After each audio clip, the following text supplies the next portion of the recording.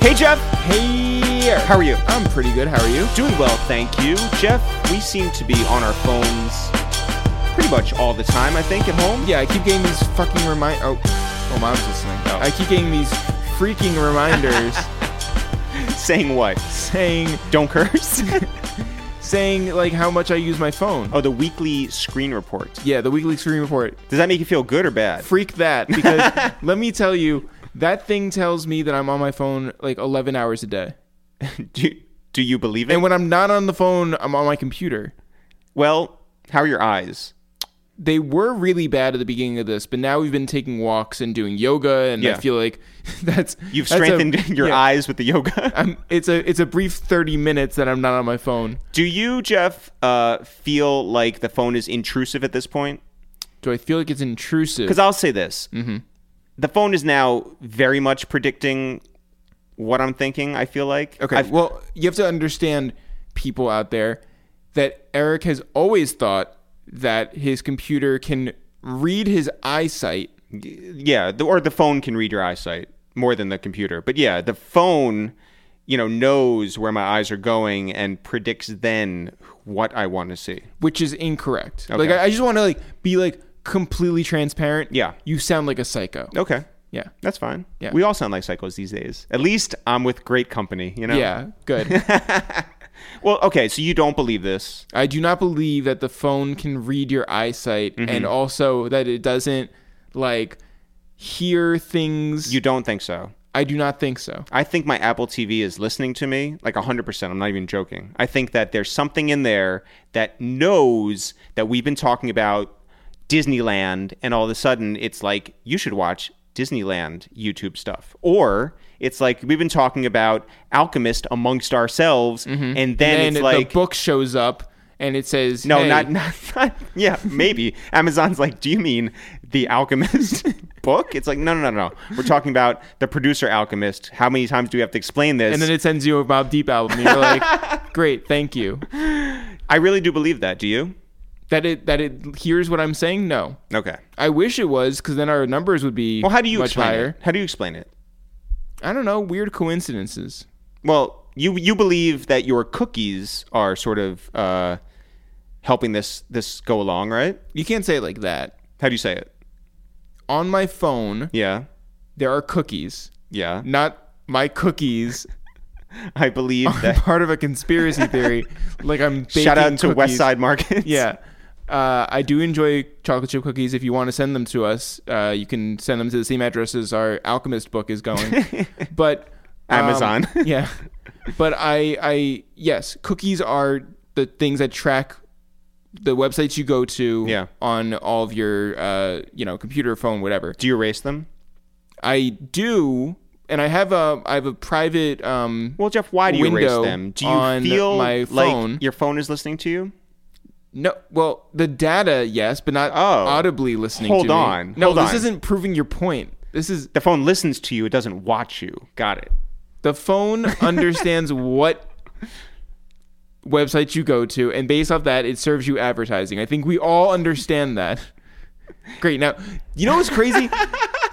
Me stating facts sounds like a conspiracy theory. I'm like, we all know that the phone is tracking us. Yeah. Yes, the phone is tracking us because you turn on cookies. But because I have turned on cookies, I can't do the thing I want to do, which is I want to play this crossword game. How does your phone stop you from playing the crossword game? Because if you input your information and you keep that web page open, because there's not a singular app for this crossword game that the New York Times does. Okay, let me back up. I thought the New York Times had a crossword app. There's a New York Times crossword app, but they also have games that fall under the crossword category, even though they are not necessarily themselves crosswords. And they're not available in the app? And they're not available in the app. They're only available on a website. And so you have to keep your password in there. Yeah. And in order to do that, you have to enable cookies. And I don't want to do that. And so I stopped playing the game that I really enjoy. And so now... all I'm trying to say is quarantine is bad, and I don't like it. I wish I could play the game I want to play. Jeff, who's on the podcast today? We've lost everybody by now. Yeah. Doesn't even matter. Okay. Larry Wilmore's on the podcast. Shout out to Larry Wilmore. You know him from The Nightly Show. You know him from The Daily Show. You know him from The Office. Yep. You know him from Insecure. You know him from being one of the great TV producers, creators, Blackish. He is just a powerhouse out there in Hollywood. But also just like super funny, super brilliant. smart. Yeah. He's a great dude. This was a real coup for us. Like, it was awesome to get Larry Wilmore, who is also one of the busiest people in Hollywood, on the phone for a great conversation. This was really awesome. Shout out to Larry Wilmore. Yeah, we also have Sylvia Obell on the podcast. Shout out to our friend Sylvia out there in Brooklyn. Man, she has a really, really cool new podcast with Scotty Beam, Deani Scott. That's over on Netflix. And but also, this is a conversation that we've been looking forward to having for a long time. Absolutely. She's a fantastic personality. She has a ton of energy. She is one of the smartest people that we know. It is great to sit down over the phone with her, even if we can't have her sitting here in our apartment. By the way, I was telling our brother Dan yesterday, I was like, oh, we have this person on podcast. And I was like, I don't know if you know Sylvia. He was like, I know everything about Sylvia. Well, now he was like, I know that she has her show. Now he's going to know a little bit more about her. He's like, I know we ran into her at this party. It is a pleasure to speak with Sylvia. As always, shout out to Sylvia. Yes, we also have Kev of the OnStage family. That's right. The leader of the OnStages, KevOnStage, one of the most popular touring, I was going to say musicians, then I was going to say magicians. He's not either one. I think that he's a magician. He is a comedian. Yeah. And he's one of the most popular touring comedians. What tricks have you seen him do? Jeff, let's save that for the podcast. Yeah. Traces my cookies. Shout out to KevOnStage. We talk about basically how to hold on to a fan base during this whole global pandemic. We talk about his efforts to be an essential worker at home. Because lack thereof. Well, his wife is doing most of the work, and then Kev is there to provide emotional support and applaud his children and provide some laughs at home. And we talk about what it's like to reorganize your life and wake up with some hope every morning that this thing is going to be, maybe not as long as we think it's going to be. Yeah, I want to say this. There are certain episodes where you put three people together and you're like, okay, like I can see what this is. I feel like this episode was so well curated by us, so well booked. Yeah. I'm just really happy with it. Well, we have to thank our phone for that, for seeing this through and doing the booking. Yeah. That's what this is. Yeah. I'm going to leave that to that. But before we get into anything, I do want to say you can always... if you want to support us, go to patreon.com/itsthereal. There's a difference between those who just listen and those who want to be a part of this thing as we move this forward. I think that one thing we're very, very good at is adapting, is understanding the landscape and seeing that we're not just going to be put in one corner. What we do is we have our voice that has remained the same for the last 13 years or so. And what we have done now with Quarantine Radio is really cool. I think what we have planned for the future is really cool. And if you guys want to be a part of that, the best way to do that is to contribute to this monthly fund, whether that's $2, $3, $5, $10. At $10, we're going to send you a t-shirt. Shout out to that. Yeah. And by the way, we have some really, really cool t-shirts on the way. Yeah. We have dedicated Zooms for you guys. We have other incentives for you to be a part of what we're doing right now. And the only place to do that is patreon.com/itsthereal. And we appreciate everybody who has been a part of this for the long run. And we appreciate everybody who is signing up this week and moving forward. All that to say, thank you. Thank you to everybody who has really brought light to our life by showing us that we're not in this alone. Yes, and I want to shout out somebody who signed up in the last 24 hours. All right. I want to shout out Jack Hamilton from Adelaide, Australia. Salute to you, Jack Hamilton. Yeah, also wrote a great note to us on Patreon, as many people do, and we appreciate was happy to talk to him yesterday. Thank you sincerely, Jack. And now, Jeff, let's get on the phone with the great Larry Wilmore. Hey, Larry! What up? Hey, how's it going? Good. How are you? Good. Yeah, all things considered, you doing all right day by day, moment by moment? Minute by minute, you know. Yeah. Larry, if you think back to your time with The Daily Show with Jon Stewart, could you imagine how much of his hair John would be pulling out these days? Oh, absolutely. This is crazy, crazy times. There's never been anything like this. You know, with all these TV shows now recording from people's homes, when you were recording the nightly show, what would you have done if you were to do that like now? Do you have a room that you could have done this in? That's a good question. I mean, everybody's kind of doing it differently, I guess. I mean, you just have to do it from home, but I guess it's what angle you're going to take, because, you know, there's just, what are you going to talk about? Are you going to try to lift people up? Are you going to try to, like, bring people down? Yeah. double down on the sad. It's like, hey, motherfuckers, we not only got this, now we got murder hornets. So good luck to everybody, you know? You know, I mean, what are you going to do? Right? I'm not sure if you just saw this, but it appears that the Trump administration is going to wind down their task force. And does that mean that Jared, he accomplished everything? I think so. I think mission accomplished. Good. So shout out to Jared. Well, Jared's got to go finish the Middle East peace process. The peace process in the Middle East. He's got to finish that. So he is. If you think of your top most hated people in this administration, is Jared right up there with Trump? You know what? For me, I don't have the same Jared hate that I guess everybody has, because he's just insignificant to me. I like to focus mine towards Trump himself. I like to laser beam it. You know, some people, you know, if you look at it as like a backyard sprinkler, some people like to have that wide muzzle. You know, for me, I like to turn it to just laser beam and just point it right at Trump, like a fire hose. Yeah, exactly. Because I mean, that motherfucker is just crazy, guys. He's crazy. Like, here's the thing. But if Trump wasn't president, you wouldn't be that mad at Jared and Ivanka. You actually wouldn't. You know, it's Trump that has, you know, affected the way we think about everybody in his orbit. Yeah, I have a huge problem with Trump, clearly, but I do have a real problem with everybody who has enabled him, you know, whether that's McConnell or whether it's anybody on his staff directly or whether it's the people who go out and protest in front of state capitals and do Trump's bidding. It's just all this like evil cycle that just will not end. Well, those people, I don't think those people are doing Trump's bidding. They're doing their own. It's just that he goads that type of thing, you know, and because I don't even think Trump has any ideology except for Trumpism. But if he thinks that can help him get back in the presidency, he's going to fan that flame, you know. And but those people, they're out on their own. They think like that. They could care less whether Trump agrees or disagrees. They're going to go out and do that shit anyway. Larry, when you think about all your years in show business and Hollywood specifically, now has to probably be the weirdest time for that company town, wouldn't you say?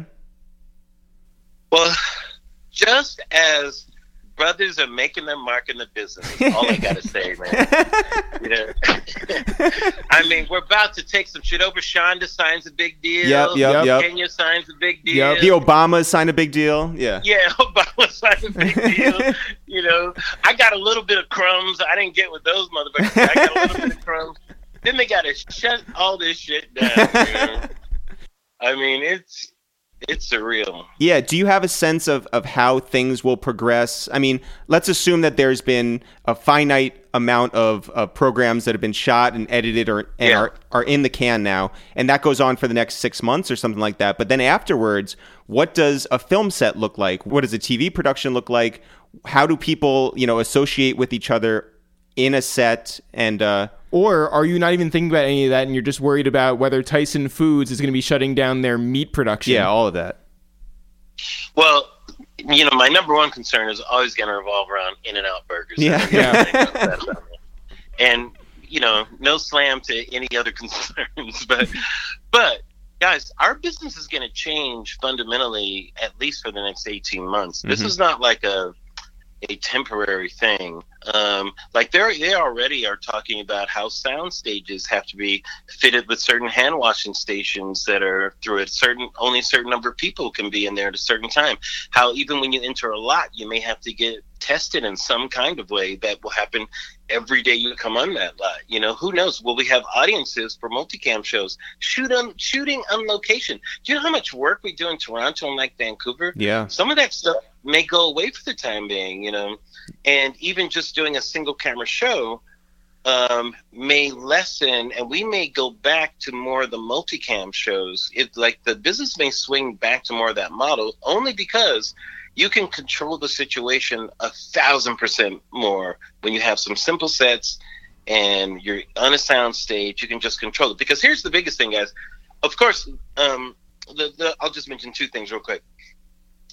All the people that work around showbiz, you know, whether it's people who work on the set, whether it's people in craft services, whether it's, you know, the runners or interns, whatever, those people are hurting so bad right now because there's no way they can work. They can't work from home. They are dependent upon production. And those people are really, really, you know, just there's no way to do anything right now until production comes back. Now, when production comes back, actors are going to be a major factor in this because they may be scared to act with another actor in the scene, you know, doing group scenes, things like that. There was an article today about extras may go away for a while. Why do you need extras filling in, you know, all this stuff when even Titanic 20 years ago proved you can just do that. You can put extras in with the computer. You don't really need extras. Right? Yeah. Well, here's the question. If you're going to do a multicam shoot, how are you going to fill the studio audience, you know? Yeah. You're not going to have one. I know. Use a laugh track. I mean, How I Met Your Mother has done that for years. It looks like a multicam, but they've never had an audience. Well, now you're just pulling the curtain back. Let's go straight to the top on How I Met Your Mother. That's right. Larry, you have been doing a podcast for a couple of years now with The Ringer. Now is the time when it seems that everyone is ordering microphones and sitting down in their living room and understanding what this medium could be fully. How do you feel as someone who has been podcasting before this COVID world we live in now? I don't know. I think some of the things people are doing for them will be temporary, and then the people that actually do it will stick around. You know? But I think because for them it's like a side gig right now, or whatever, you know. But I think a lot of the ways we're communicating now may change a bit. Like for instance, writers' rooms. Like I'm doing a couple of projects, you know, that I'm using Zoom or Ring Central, Google Hangouts too. Like it's funny for all the projects, kind of using different things, but it's so easy to work that way with writers. And so when you get back to situations where like, you know, these studios are going to want to cut their budgets and they say, you know, why should we pay to rent that building for the writers when you guys can just work from home and Zoom your writers' room? Like that may be a change that we see in the business, you know, for a lot of different shows. Shows that have the money can do it, of course, but many productions may do that as a cost-saving matter, you know, let alone if, let's say you do want to shoot in Vancouver, but why bring everybody up there when you can have a Zoom room, you know, off to the side? Right? One writer who worked for you at The Nightly Show is our friend Cord Jefferson. We knew him before he was a television writer. Now, clearly, he is one of the top television writers that there is. I know. How did you sort of see him when you hired him in the first place, and how do you consider him now? Well, now you can't even talk to Cord. You know, I mean, he was already taking all the ladies from everybody. Now he's got to take all the jobs. But Cord was introduced to me by Rory Albanese, who's Rory worked on the Daily Show and he did my show, and he found him through. He knew that he had worked on Gawker, I think it was. Yes, and some other things, and I read some of Cord's pieces and just thought he was brilliant, you know. And Cord was the first person I met with for the Nightly Show when we were first talking about it. Wow. Before we formally even hired writers. And in fact, I was running Blackish at the time. We were just launching. Blackish hadn't aired yet, so I was helping Kenya launch that.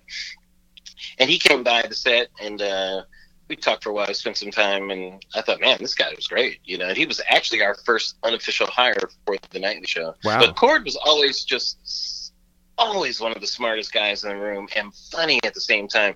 And that combination of really smart and really funny is just lethal for almost anything, you know. It's just really valuable to have, you know. And it works on comedy like Watchmen. That's right, yeah. Exactly. Exactly. You know, you never know where those guys, like, you know what the thing with Cord is, you know, too, he's his own kind of guy, too. He's his own he has like a mystery thing about him. You really don't know what he's thinking.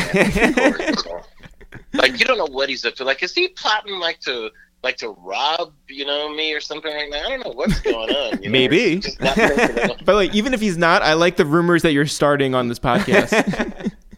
Yes, exactly. But Larry, how did you meet the Wayans brothers? Because I imagine that was your first job, right? It was one of my first ones. Yeah, my first one was actually a show called Late Night with Rick Dees. It was this late night show on ABC, and Rick Dees, was he the disc jockey? Yeah, the disc jockey. Yeah. Wait, Disco Duck? No. Rick Dees, Top 40. Yeah. No, yeah, you're right. In fact, he song. rose to fame by a song called Disco Duck. Oh, yeah, okay. Yeah. Sorry, my fault. Yeah, exactly. So, but 6 months later, I was working on Living Color, and it was working on a Living Color where I met all the Wayans. Now is one of those times where I think we're long enough into this pandemic that people have sort of found their new normal.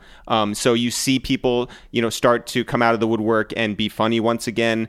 Do you have that same sense as post 9/11 where people are trying to find their footing and see what their voice is right now? I think so. It is a little tough with this because people are dying around us still. Yep. And with 9/11, it kind of happened, and there were some people that died afterwards, but it seemed so isolated to that region. It felt like, there was a little separation you could kind of get back. But, and this was almost like a gradual hit to us, even though when we, had to go off and isolate, like I was dazed for a couple of weeks, I think, afterwards. I didn't know what to think, guys, seriously. And some of the news was so terrible. And by the way, and one of the things we probably cover on the Nightly Show on this too is how disproportionately it's affected Black and minority communities. Yeah. And guys, that is no joke, and it really points out just the disparity in the healthcare system and in infrastructure systems themselves. Like we had on our show, Jordan Carlos was one of our writers. We did this thing about food deserts and how they exist in a lot of these neighborhoods where people don't even have access to the same types of food and availabilities of products in certain neighborhoods right now, let alone the ability to pay for some of these things, and the things that can happen to you as a result of that, are very tough. So having said that, yes, getting back to normal definitely is a thing, but it's still weird. It's very bizarre. Like I can make jokes and then the next moment I'm like, fuck, Yeah. Yeah. It's like back to back, but to your point, I definitely do feel much better than I did a month ago. I think it's because I'm doing a lot of writing right now and just my mind is getting a little busy. So that's a good thing. So do you have projects that are now being delayed? Do you have projects that are going on in a new form? Or how do you approach things now with within your four walls? Yeah, well, my structure, my company to say it's called Wilmore Films. Wait, why is it called that?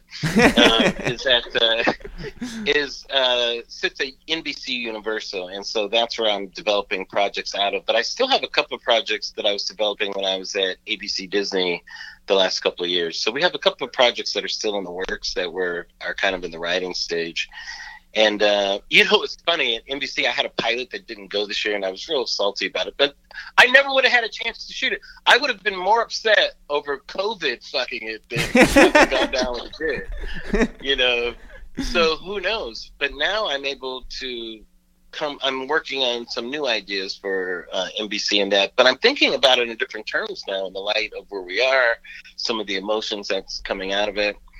And, I'm also writing a movie with a couple of people an idea that I had years ago, and I'm finishing up this documentary for Netflix that I started working on about a year or so ago with Will Smith, and it's on the 14th Amendment. It's called Amend, and it's really cool. It's like a 6-part docuseries, and it's a performative docuseries. So we have a lot of guest stars and celebs in it and that kind of stuff, and I even appear in it in kind of my nightly show persona. Well, that sounds amazing. Stuff. Yeah, that's dope. And it sounds like you have a lot on your plate.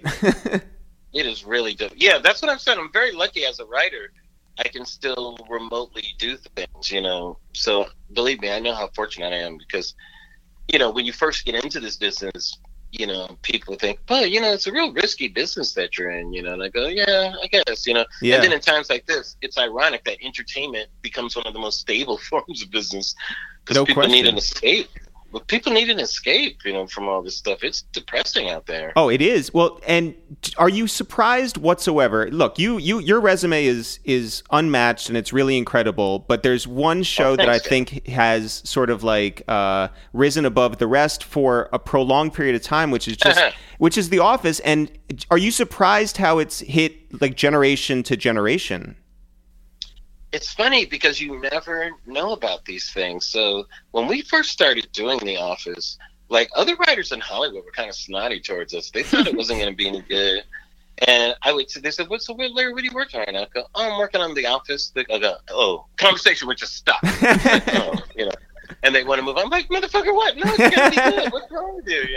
But it was also at a time when like everybody was like adapting all these British shows and then like putting them over here. And so like Skins had come over and like a few others. And so like everything failed except for The Office. Yeah.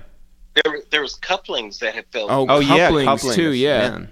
Yeah, and Couplings didn't make sense because Couplings was already an echo of Friends. Right. Like, well, we already did that. Why are we doing that? It didn't make sense. But so that was when we were doing it. We were producing the show in a warehouse, like in LA, and then we went out to Van Nuys. Like, it felt like we were on a remote island doing it. So we had zero contact with the outside world, and people thought it wasn't going to be any good because the pilot had leaked out, and Greg Daniels, who runs the show, he did the English pilot. Just didn't change anything, right? And it really wasn't suited for Steve Carell. Really, and so, but people judged that and thought we were just going to do all the English scripts, and so they were really mad at that too, Yeah. And of course, the first one out of the gate is Diversity Day, so it's like, fuck you guys. But it took a while. It took a while for people to get into it. We were almost canceled after those first 6 episodes. And then they only picked us up for like 6 episodes for the second season. And while we were doing those, they gave us 7 more, and then they gave us the back 9. It was like this gradual thing of us always thinking we were going to get canceled until the end of the second season. Oh, it's got to be like an emotional roller coaster. It's a lot. Of just like, you're looking for other work, and then you don't take the other work because this other thing comes in. And or you want to believe in this so much that it will continue and hope that NBC feels the same way. Yeah. And who would have thought this is going to be a classic, motherfuckers? This is going to be a classic. Yeah. Like we didn't think that. We were just trying to stay on, Do you get recognized most off of Mr. Brown or over just you being you over the past, 30 some odd years? Oh, that's a great question.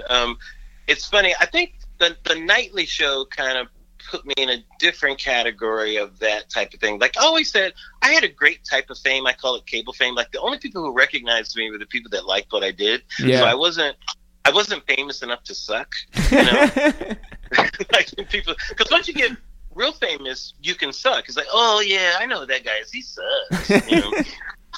So if you knew me, it meant that you liked me because you watch those shows, Well, wasn't it that there was a name attached to your face now? Because then you're like Billboard famous, right? Like as opposed to, oh, you're that guy from that thing, and I know you, but I don't know from where. Right.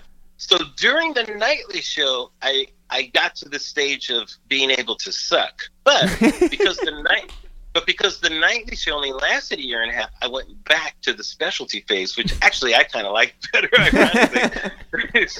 So if people have a feint of the other thing, it's almost like, man, you look familiar. Were you on ESPN? Like they can't place it, Like they think I just wait. They think you're Mike Tirico? Yes, exactly. No, it's true. They think I'm him.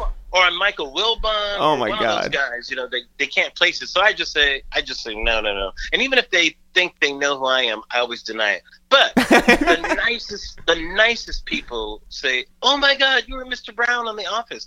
Like they go right to that, The Office, and like they don't even know that I did Daily Show or Nightly Show. Oh, and by the way, Daily Show is a separate category. The people that know me as senior black correspondent. Sure, yeah. Like some of those people don't even know Nightly Show. Man. It's like, you guys know I did another show. They go, oh, really? Oh, came on right after it, yeah. Yes, it's like. And I have this fascination with the generation thing with The Office because it's not only like, our generation loves it. It's not just that, the kids that are watching it for the first time now on Netflix are loving it, but it's also that people like Bun B, who we spoke with, finds Michael Scott to be the 3rd greatest television character ever behind Archie Bunker and Omar from The Wire. Wow. Yeah.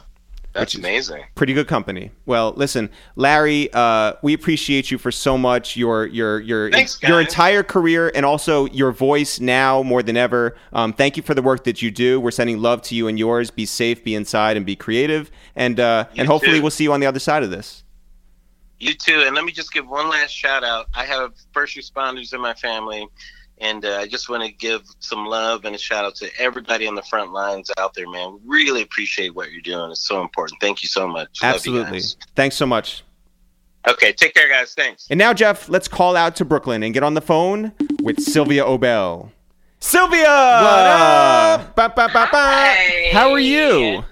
I'm good. How are you guys? We're doing all right. Yeah. How are you surviving during these very Weird turbulent times? Yeah. Just a lot of prayer, Mm-hmm. a lot of meditation, Mm-hmm. a lot of self-care that doesn't involve leaving the house. Good. Yeah. And just trying not to focus on the big existential crisis of There we what go. the fuck does my life look like? That's after exactly this? right. You know? Just looming over my head. Yeah, I've very much been trying to focus on what I can control and being like in the moment and not thinking about, like you said, months down the line or years down the line or what any of this really is. So shout out to all of us. Yeah. Let's Yeah. starting this off with like a real positive note, guys. Questioning our existence. Great. Sylvia, first of all, congratulations on your new podcast. Thank you so much. This was something I'm sure not spur of the moment. It was long in the works, but this seems Yes. like the perfect time for people to be at home and have their ears ready to listen.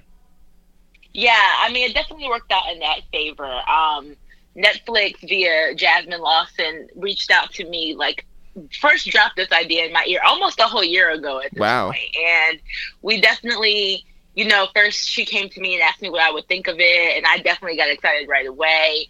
A few months later, towards the end of the summer, she definitely asked me how I felt about, like, Scotty being my co-host. And I was like, are you kidding? That's my girl. Yeah. Like, Yeah. absolutely. How do you And feel about then- her? You guys are friends. Yeah. Yeah. I was like, right. I was like, that we're friends for real. Like, I would be thrilled. And then in October, we probably is when we had our first meeting at Pineapple Street Media, where who are the production team for the podcast. And we've been developing it since November, December into January, and actually had our final meeting like a week before everything shut down as far as like contract signing. Wow. So like we really didn't even anticipate the quarantine. Like we weren't able to do our promotional shoot or a lot of the things that we had planned for the launch, but we didn't want to hold it back because we felt like now was the perfect time for people to be hungry for this sort of content to listen to and just to hear friends interacting. That's a big feedback we've gotten because a lot of people are missing their friends. Absolutely. Now, listening to friends is comforting to them. How did you first get wind of the fact that instead of videoing you guys, because that wasn't possible, you weren't going to be together in a studio, that they would do animation instead? Yeah, well, so like in our final meeting, what we didn't know would be our final meeting. It's like the last supper that we didn't know. We talked about different ways we wanted to promote the audio socially because you guys have a podcast. Yes. It's harder to do social promo for podcasts. You have to get creative. You're like, what can we do? So we talked about different options about like having like a Zoom camera in the studio, but animation and illustration is definitely something that had come up. And then, because we thought it would be like a really creative new way to do it, especially if you have the budget. Shout out to Netflix. So we were like, yeah, that definitely is an option. And when the quarantine hit and it became apparent to us that we didn't want to, like, obviously we weren't going to risk our lives to make this podcast as much as we wanted to, we decided that animation was the best way to go about it. And it just really hit home. Like, I think a lot of us were leaning towards the cartoons prior to this anyway, but I think we were definitely going to have like an actual photo shoot for like the podcast cover and right. for some launch stuff. But thank goodness we had been also looking for Black animators and illustrators for the cartoon because we had one already. We had a few that we were looking at before this hit, and we were able to lean into Daryl, who is the animator for this. Well, that's super awesome. You have been an on-air presence for a long time now. We know who you are. We know what your presence is like in the human form. Was it weird to see yourself as a, walking, talking cartoon? So weird. I think it's a weird experience for a lot of people who know us. I mean, I think one of our, literally David Dennis on Twitter just told me that watching it felt like an acid trip to him. And I thought that was the first feedback of that sort that we had gotten. But it's definitely, you definitely have to there's a marriage of what you think you look like and then creative license. I know Scotty definitely was I feel like my hair could use a little conditioner. You know what I mean? I feel like my bangs are a little longer. Does my nose look like that? I don't know.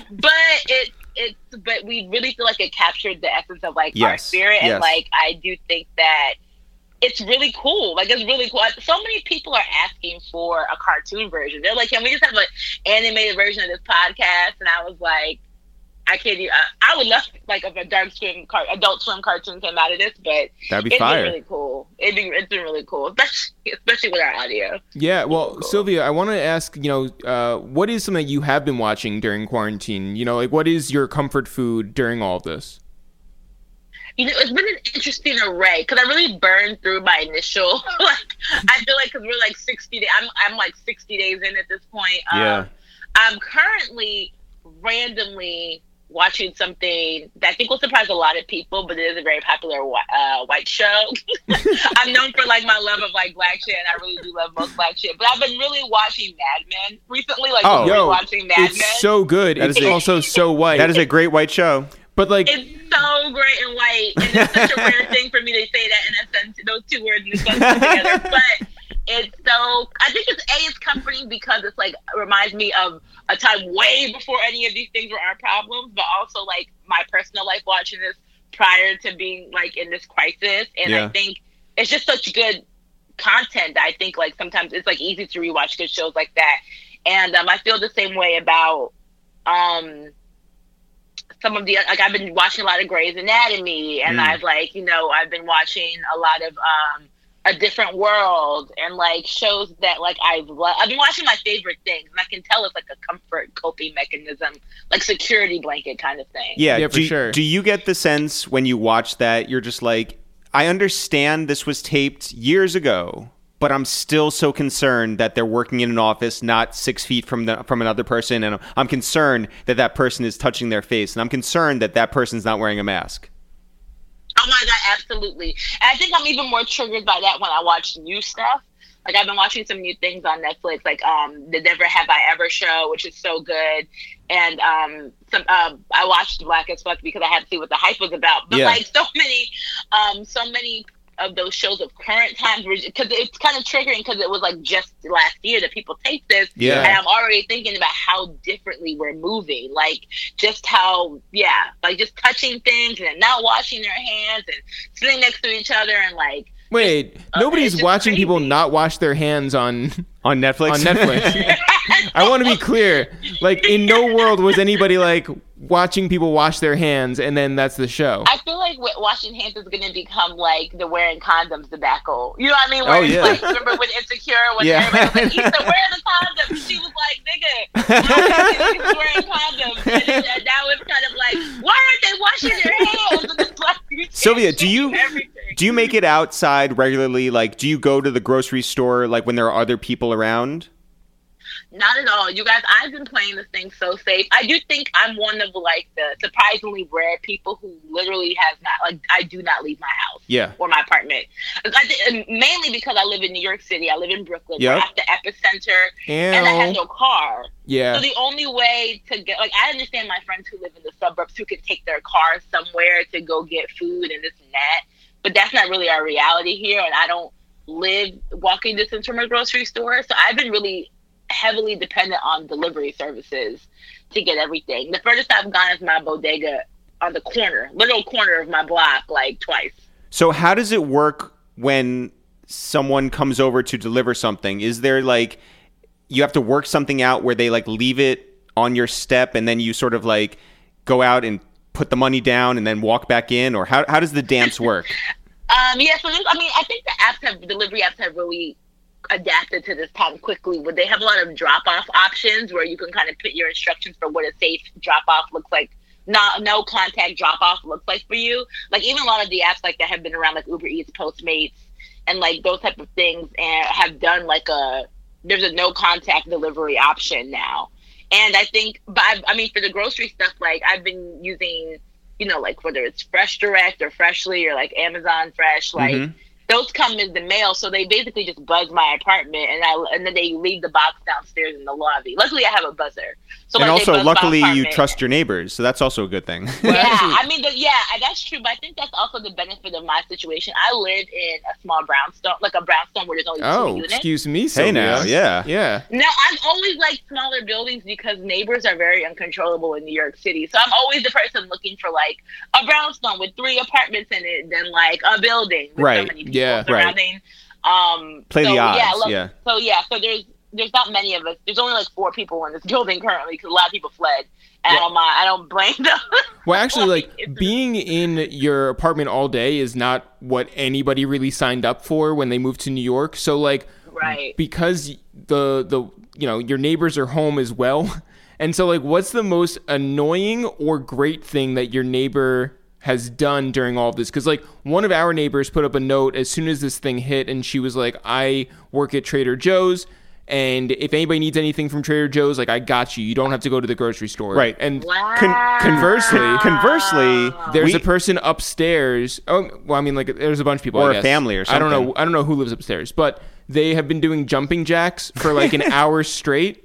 And that's not what we signed up for. Yeah, we didn't sign up for a jumping jacks hour. So my question is, what is something your neighbors have either done that's great or not great?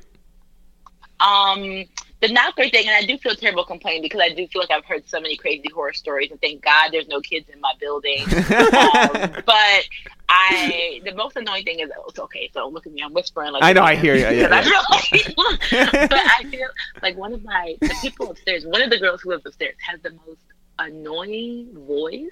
Oh, no. And it's something that you don't really realize until you're stuck, right? So, like, a lot of mornings I'm awoken up to the sound, like a conference call or whatever it may be, of, like, this Pee Wee Herman-esque, like, like, type situation. And I'm just like, God, why?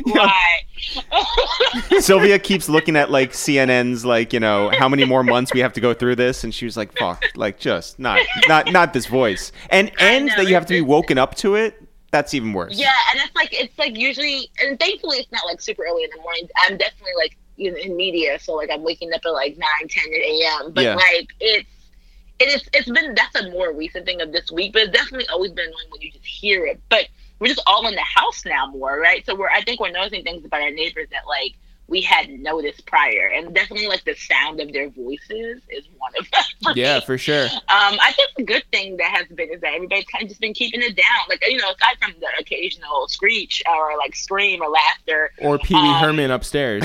Yes. You know, aside from that, it's been pretty copacetic, and I appreciate the ability to have a good vibe and energy because I think it's so important, especially as we as creatives try to like create in this environment that's very stifled naturally. Well, let me ask you this then. Do you feel creative now? Because we've spoken to a lot of people and there's a wide range. Some people are like, this is my time. I'm going to double down. I feel inspired. I can focus. And then there's people who are like, yo, I feel like the greater world crushing down on me. The walls are closing in. I don't know how to feel. Cameron is doing double Dutch. You know, in his apartment. Everything is going. Everything is. That was up is now down. You know. So yeah. So how are you on the scale of 1 to creative? I think it's what's crazy is that we've now, I think, been in this long enough where I feel like I've experienced a transition. Because it's like in the beginning, like March and half of April were really just dead to me. Like I was not on the wave of people who were suddenly broadcasting on IG Live daily or like pivoting to like, you know, radio. Like you guys, I think it's amazing how you guys pivoted to daily radio shows and like all of that type of stuff. Or like, you know what, I'm gonna write that book. Right. Finally. Yeah. Right. Yeah. Like no, I was in a really, like I was exhausted. I don't think I realized how exhausted I was, so I had to be still and stop running from my exhaustion. And I think it's easy, especially in New York and the hustle and bustle, to not realize how tired you are if you keep moving. But when I was forced to stop moving and be still, it just all caught up with me. And for the first month, I really just wanted to embrace the moment, the rare opportunity to be still and like just kind of hear from God and like journal and meditate and think about like think about all the things I had been avoiding thinking about because I was too busy. And especially because I just felt my anxiety had kind of drained my creativeness in that moment because I think I was just adjusting to the shell shock of like what was happening around us. Absolutely. And also panicking because like, especially in the beginning, every cough, every sneeze, I thought I was dying. Like, oh my God. It was just really, and I'm asthmatic, which is one of the reasons why I've definitely taken this like twice as serious. Very serious. I already have a respiratory illness. So like for a respiratory disease to be on the loose, that's like the worst case scenario for me. And I really had to like cope with all of that. So initially I did not feel any batch of creativeness at all. I was like, wow, good for the people who are, but I wasn't even I even took a break from social media in a lot of ways where I wasn't posting like I used to or anything like that. But then I think I'm thankful that for me, I think I'm thankful that we already had this podcast undergoing because I think once we started like the first episode and like, you know, launching it in that way, I really felt like the juices come back and like really, and at that time we had been home for like 45 days or so. We just launched the podcast on April 30th. And I finally felt like because I had been still and rested and taken that break, that I had like a renewed sense of energy to like do this thing. Now, I don't know if I would have had the energy to create something from scratch. You know what I mean? I think for me, I was thankful that I had something in the works and now I can put my energy there. For sure. That's kind of my story. But my dad definitely was like, my dad checks in like once a month from Nairobi because he's in Kenya. Yeah, wow. And consequently much safer than the rest of us. Yeah. And he was like, yeah, I think now's that time that you should write a book. And I'm like, Dad, I just literally launched a Netflix show. Be grateful. And now is not the time. I don't know if you heard. Relax. Yeah. You're like, I'm trying to get some sleep, and Pee-wee upstairs is just pissing me off. When you talk about exhaustion, Sylvia, do the normal things or things in a pre-COVID world normal, do those things start to be like, yo, this is a sort of... this is a burden almost, where it's like, your family wants to check in on you. You have regular Zooms. We have a regular Zoom with our family. We FaceTime with our family. Like we keep up with friends, obviously, and we're doing work. Does that end up feeling like a job itself? Yeah, I think it definitely can. I think one of the things I'm really grateful for is that I started to practice boundaries prior to this. It's not an easy thing, especially for me. I'm a natural people pleaser. I want to make everybody around me happy. And I think for me, it's definitely hard to put my needs first. But especially that first month, I was so like out that I needed to, like, I had to put even like, please don't ask me how I'm doing. The how are you feeling question was so stressful in itself. I didn't mind checking in. Like, yes, please make sure I'm alive. I'm definitely in the epicenter. And, like, hit me up. But I think for me, like, I did not, like, asking me to explain my feelings during this felt extremely burdensome at first because I was like, I need time to process this. I didn't know I was going to live through a plague. Yeah, like, right. I didn't know, like, that was going to be a thing. And I definitely I'm thankful for friends. We had this conversation on the podcast about how this is a good time to know who your friends are and give them grace because I was not up for the Zoom brunches. I was not up for the Zoom calls and like having to get on camera because I was finally glad to not have to look cute for another body and like to just look like nobody can see me for a while. I was ready to have that moment. So those definitely felt burdensome at first to me. I mean, my mother, nobody checks in on me more than her. God bless her, and I'm so thankful for that. But it definitely increased with the paranoia of like, I can't imagine how stressful it is to go through this with a child who's not around you that you cannot protect. Yeah. You know what I mean? And so like, I get that I'm that for her because my sister's at home because it was her senior year of college this year. So she's in the house.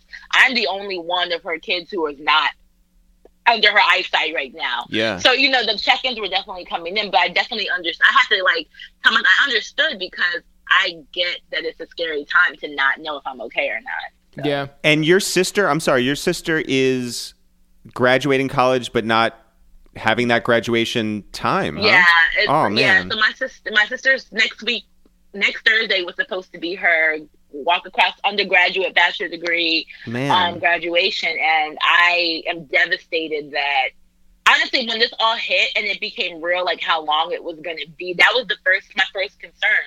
Like it wasn't even for myself, it was just like my sister has worked her ass off for 4 years to graduate, and now she won't get to walk. Yeah, you know what I mean. And then like I hadn't even like my grandmother, we had gotten her a ticket to fly out from Nairobi to here. We haven't seen her in 4 years. She usually comes out based on graduations. You know, African parents, like, those are the milestones. Right. So she usually, you know, like, schedules her visits around her grandkids' graduations.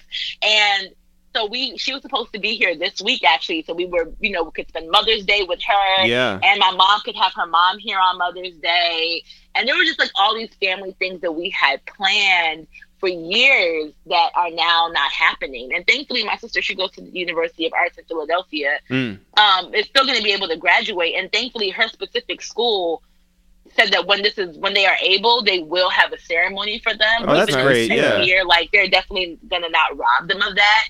But I'm very thankful for, like, the virtual commencements that are being planned, because I really... It's a gap, and I couldn't imagine if it was me. I'd be pissed. I'd be livid. Like, I would be so upset. On the plus side, now she gets Barack Obama to do her commencement speech. There you go. It's so true. And I mean, and here's the funny thing. Michelle Obama was my graduation speaker, and I really thought she was never going to be able to beat that. And then now, he's like, somehow we flipped around to this. And I was like, wow. We both had Obama as graduation speakers. How many siblings can say that? That's fucking dope. That is fantastic. That's the best brag I've heard in so long. You want to hear a horrible thing, Sylvia? My graduation commencement speaker, Rudy Giuliani. Yeah, I know. Did not age well. No. But also, most of your graduating class turned their backs on That him. is true. So that was great. Protest. Okay. Do you have anything planned for Mother's Day? This is a very atypical holiday this time around. How are you choosing to celebrate with your mother?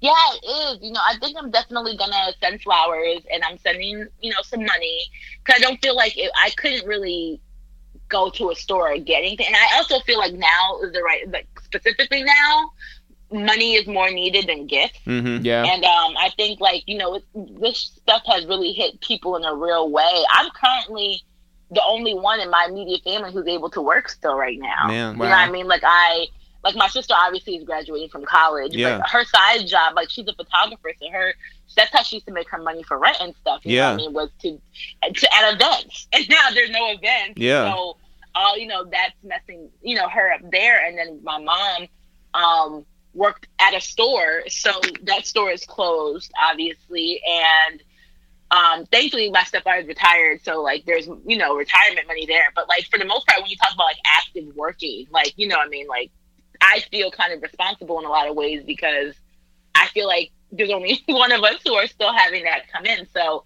it's really, and I think that's a reality for a lot of Black young professionals who are finding ourselves in that position that we didn't expect, you know, because we don't really tend to have that privilege of generational wealth. That's not a thing for us. So with so many people living paycheck to paycheck, for those paychecks to stop, and especially if you weren't necessarily fired, so you can't really go on unemployment, you know what I mean? It's like things just kind of close.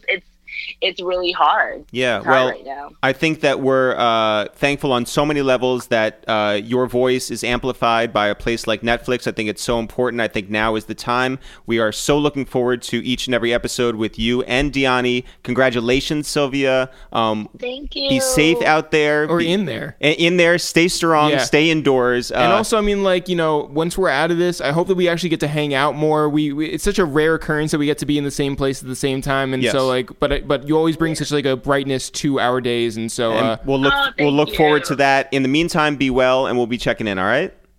Okay, guys. Thank you so much. Bye. And now, Jeff, let's call out to Los Angeles, California, and get KevOnStage on the phone. Hello. Kev. What up? What up? What's happening? How are you? I'm good, man. How are you guys? We're doing all right. Yeah. Hanging in there. Nice. Good to hear. Yeah, man. So listen, Kev, this is a very different time. This is not, anything that we're used to. How have things gone by day for you?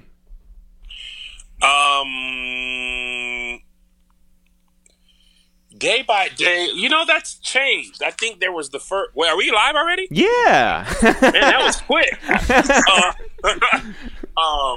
I mean, we could do another intro. No.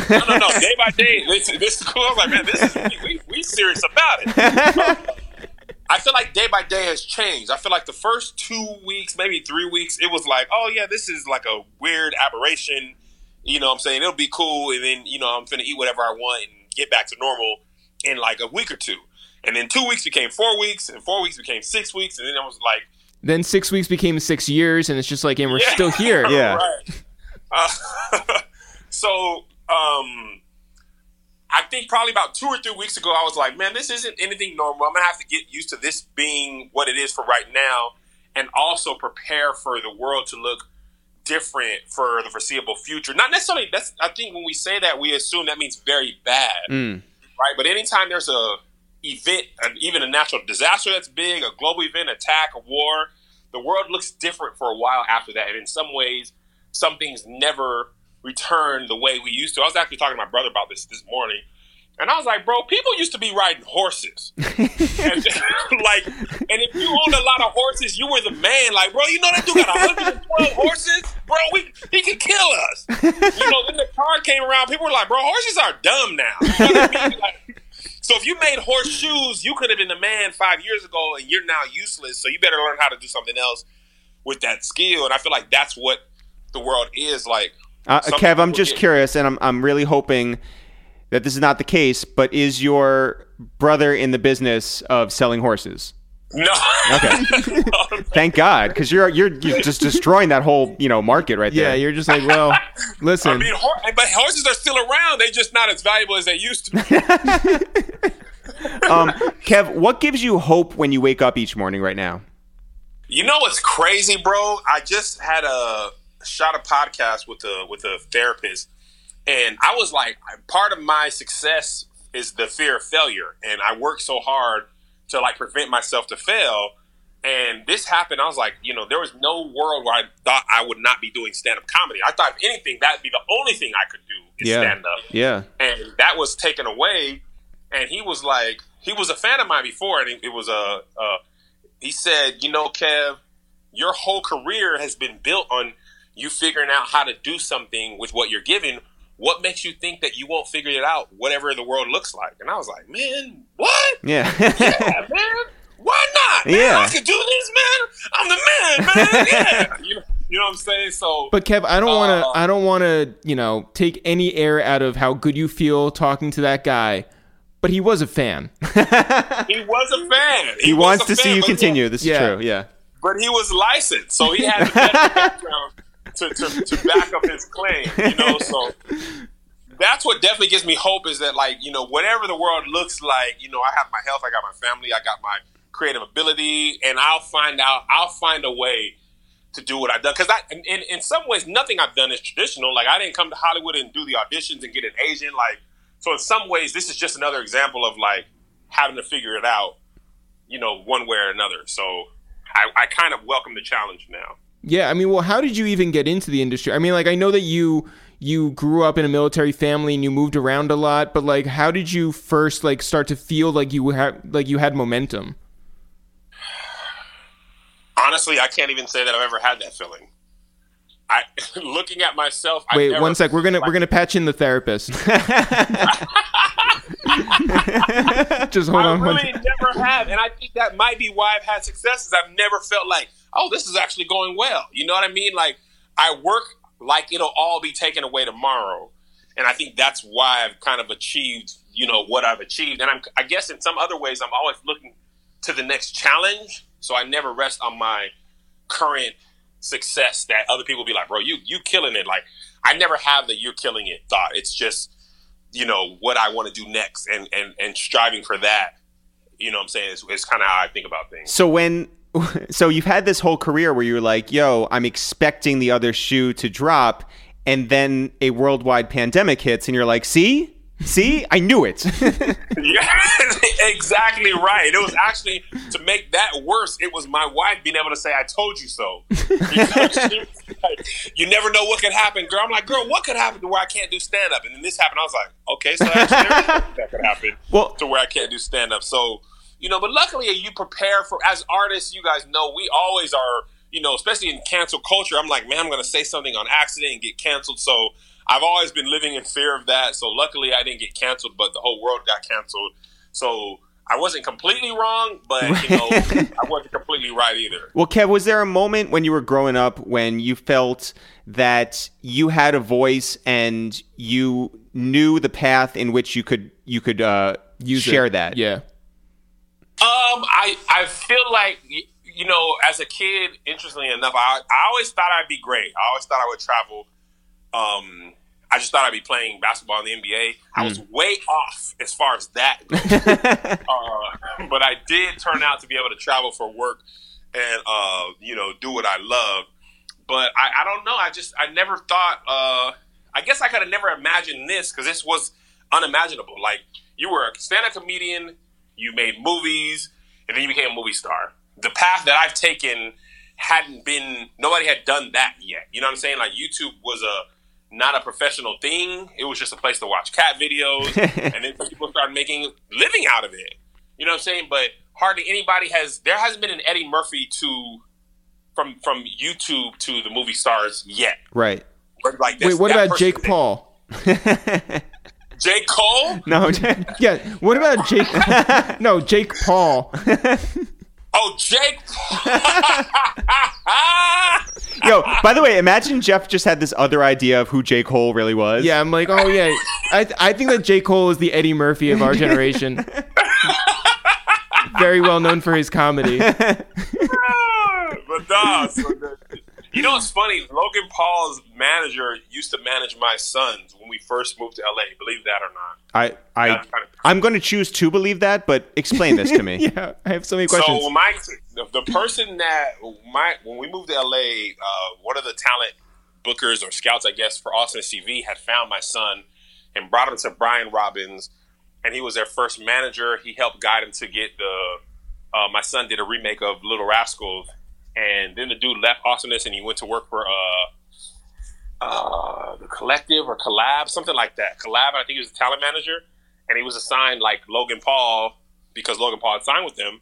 And then he just became his manager. And then like Logan Paul blew up, and that's literally the only client he's had to have for a long time. Wow. So, and he even like over the years, he even still send my son roles and stuff. But like, we realized kind of really early that Hollywood for your kids, that has to be your life in order for you to even have a chance to make it. And my kids were not trying to do that. They were like, bro, I'm not trying to do all this auditions, bro. Just like, I just want to go to school and come home. And I was like, all right, well, bet. It's like, it's too hard to do that if that's not your whole thing. You know what I'm saying? And then even if you succeed, the chance of your kid being like a freaking whack job is so high. It's like, is it even really worth risking their livelihood off of, you know what I'm saying? Like, it just was too much of a risk. So I was cool off that. They were cool off it. If they ever want to come back to it, they'll always have the chance, but they were regular kids. Kev, you're somebody who has traveled, like you said, quite a bunch. You were consistently on the road. How does it feel to be in one place for a prolonged period of time? You know what's crazy?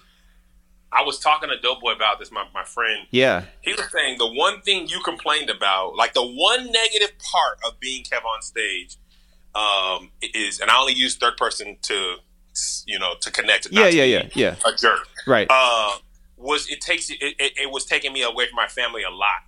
So I've actually really enjoyed being able to go and bother my children at record amounts of time over this last 2 months. I actually just asked my youngest son. He was in the kitchen. I was like, hey, man, how do you like me being home more, even though I bother you more? And he was like, oh, it's the best. Like, yeah, I will take you bothering me versus you not being home. That's a great answer. So, wait, put him on the phone. I want to hear his response. Which I love and miss. Like, I love that. I love doing stand-up. Like, I have really taken advantage of being home. We've watched so many movies. It's been, that part has been great. You know what I'm saying? I mean, I feel like it must be like this very, unexpected reward from this whole thing, which is that like a lot of families are getting closer together. I wonder, how are you as a teacher, because all these kids have to be like taught by you now? No, they don't. I don't do Understood. Yeah. with their school. Thank the Lord their mom does it. Like, I'm trash. I bring very little to the table besides humor and income. My wife does, and that's not even a thing I'm proud of. It's just, she just does it, and I'm like, it's a whole thing. She's already kind of talking to Wait, the so kids you, about it. yeah, it's like, you punch in at like 3:30? Yes. I'm like, oh, my wife's cooking dinner. Hey, come crack a couple jokes or two. You guys want to watch a movie?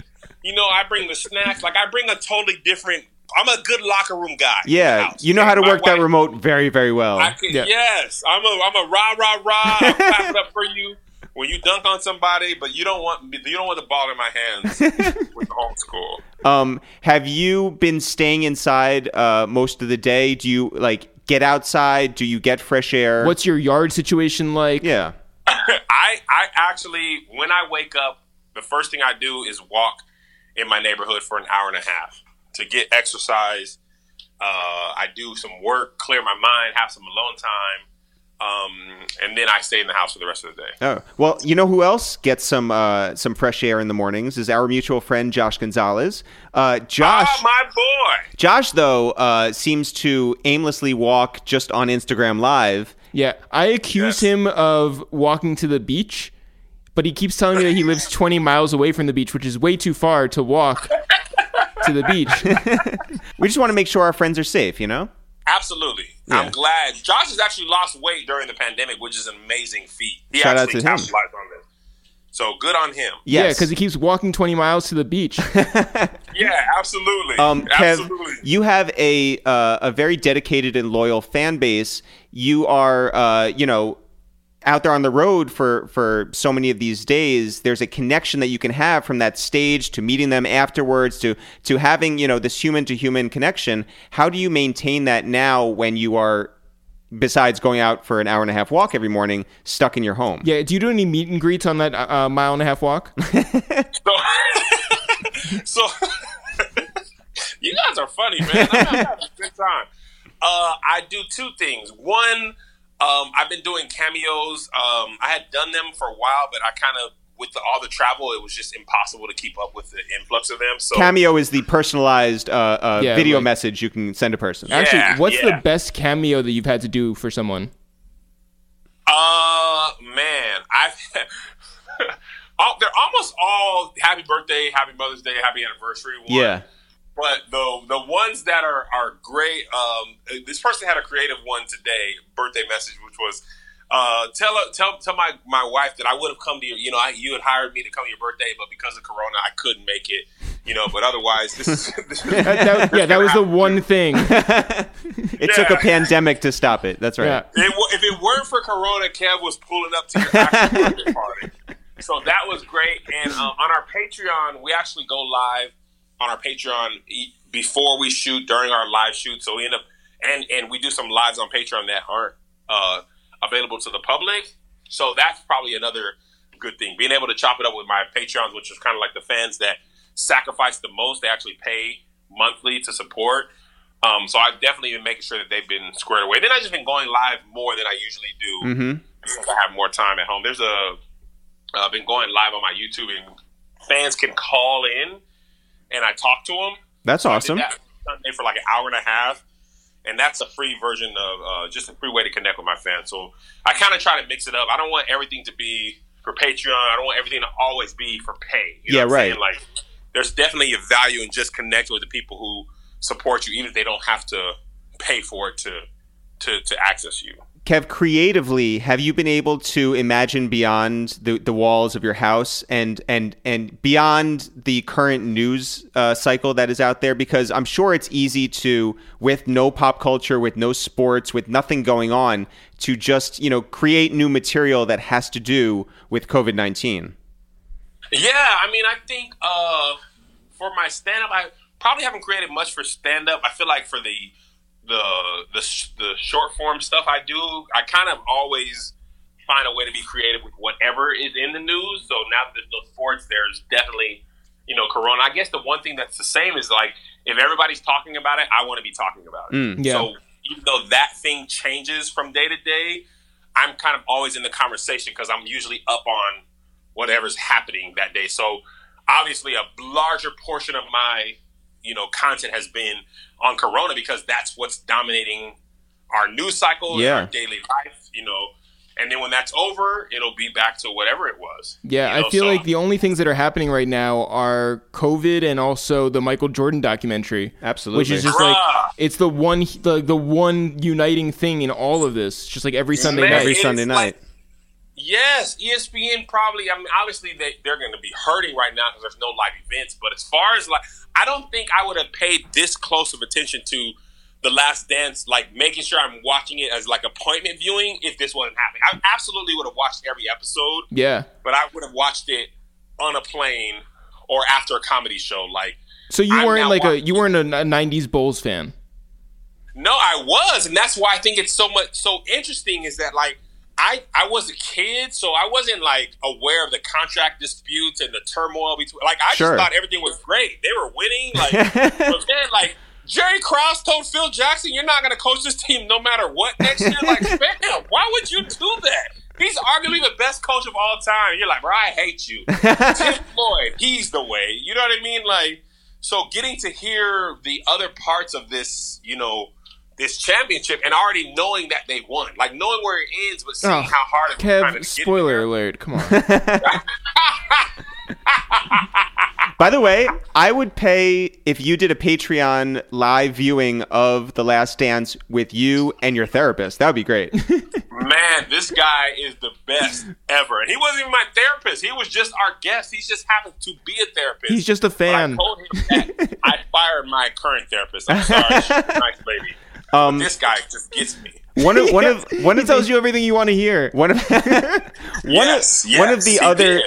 other great cultural moments over the last I don't even know how long we've been inside, 45, 50 days, whatever it's been, has been the versus battles that Timbaland and Swiss have put on, and specifically the Teddy Riley and Babyface one. I just want to know, were you there for the first night and the second night? And if so, which one did you prefer? So here's the thing. I was there for both. Teddy Riley follows me. What? On Instagram. Yes. And he's followed me for over a year. So I don't know if you guys saw this, but there was this Caucasian woman last Christmas. She made a rock rendition of No Diggity. And I just ripped it up. And Riley saw it. He liked it. He started following me then. Wow. So as a comedian, one of my hardest parts of my job is knowing I gotta go after somebody who I know follows me. It's the game is the game. Teddy Riley, I hate it had to be you, but the internet comes for all of us. So I had to make my video, and he actually shared it on his story, but I feel like the first one was much more interesting. I mean, if they do it right the first time, it's probably not even as memorable as it is now. No, part of what made it great is it was so awful the first time. Yeah. And then the second time it really delivered. So I had nothing else to do, man. Of course I was there. No, we all got to experience the horribleness together of that first night. Oh, I mean, you gotta understand, these guys are 50 or almost 50. I know. No, by the way, in a comment, even if you didn't, there's no non-dumb way to turn your live on and immediately pin a comment without looking old. I just did it on a video yesterday. You just looked old pinning a comment. By the way, so of course, Teddy Riley, if you didn't tell me that he was 50 years old, I knew he was 50 years old. Based off of that. Yes, he was. The funniest part is, man, to him, he was absolutely killing it. Oh my God, boy! Let me tell you who's killing it. Me. and that's what I think was the funniest part about it. He was not watching someone think they're doing well and not. It's just comedy. The stories that were told 2 or 3 times and how they had to react to them again as if it was genuinely finding it out for the first time. Oh, you worked on the show? I know, yeah. How old were you? It was just perfection. Kev, as we move forward in what seems like an endless trek through this new world, how ready are you to stay home for the next the next bunch of months? How many soup cans do you have? I feel like I'm ready. Like I know the world's opening up very slowly. Even if you could go out and perform to 1,000 people, people would not feel comfortable doing that like they did before. Like as an artist, usually your only 2 hiccups are: do people want to come see you? Are they available? And do they have the money? If they can do all 3, they're usually at your show. Mm-hmm. Now they might know you're coming, want to see you, have the money, but not feel safe. And who am I to tell somebody, no, it's cool. Like, that's just gonna take time. Yeah. So I feel like this is my Jordan moment. The last 3 years of his career, when he realized he could not just drive and dunk on you like he used to his whole career. He had to develop the fadeaway jumper part of his game. He had to rely on all his knowledge and rely on that. And that's what I'm trying to do, is develop a different part of my game that I haven't had to do before, because they figured out that I can't go and do stand-up live. So yeah. Well, listen, Kev, we'd much rather you be Michael Jordan than be a horse. And to that end, we appreciate you. We salute you. Kev, we send our love to you and yours. Be safe out there. Be careful. Be creative. And we're looking forward to, after this is all said and done, hopefully we see you on your coast or ours. And until then, be well, all right? Thank you, guys. Appreciate you for having me on. Thank you. Shout out to KevOnStage, shout out to Sylvia Obell, and shout out to the one and only Larry Wilmore. Jeff, are we back tomorrow? We are back every day forever. As always, guys, not for real, for real. Sure. We'll see you guys tomorrow.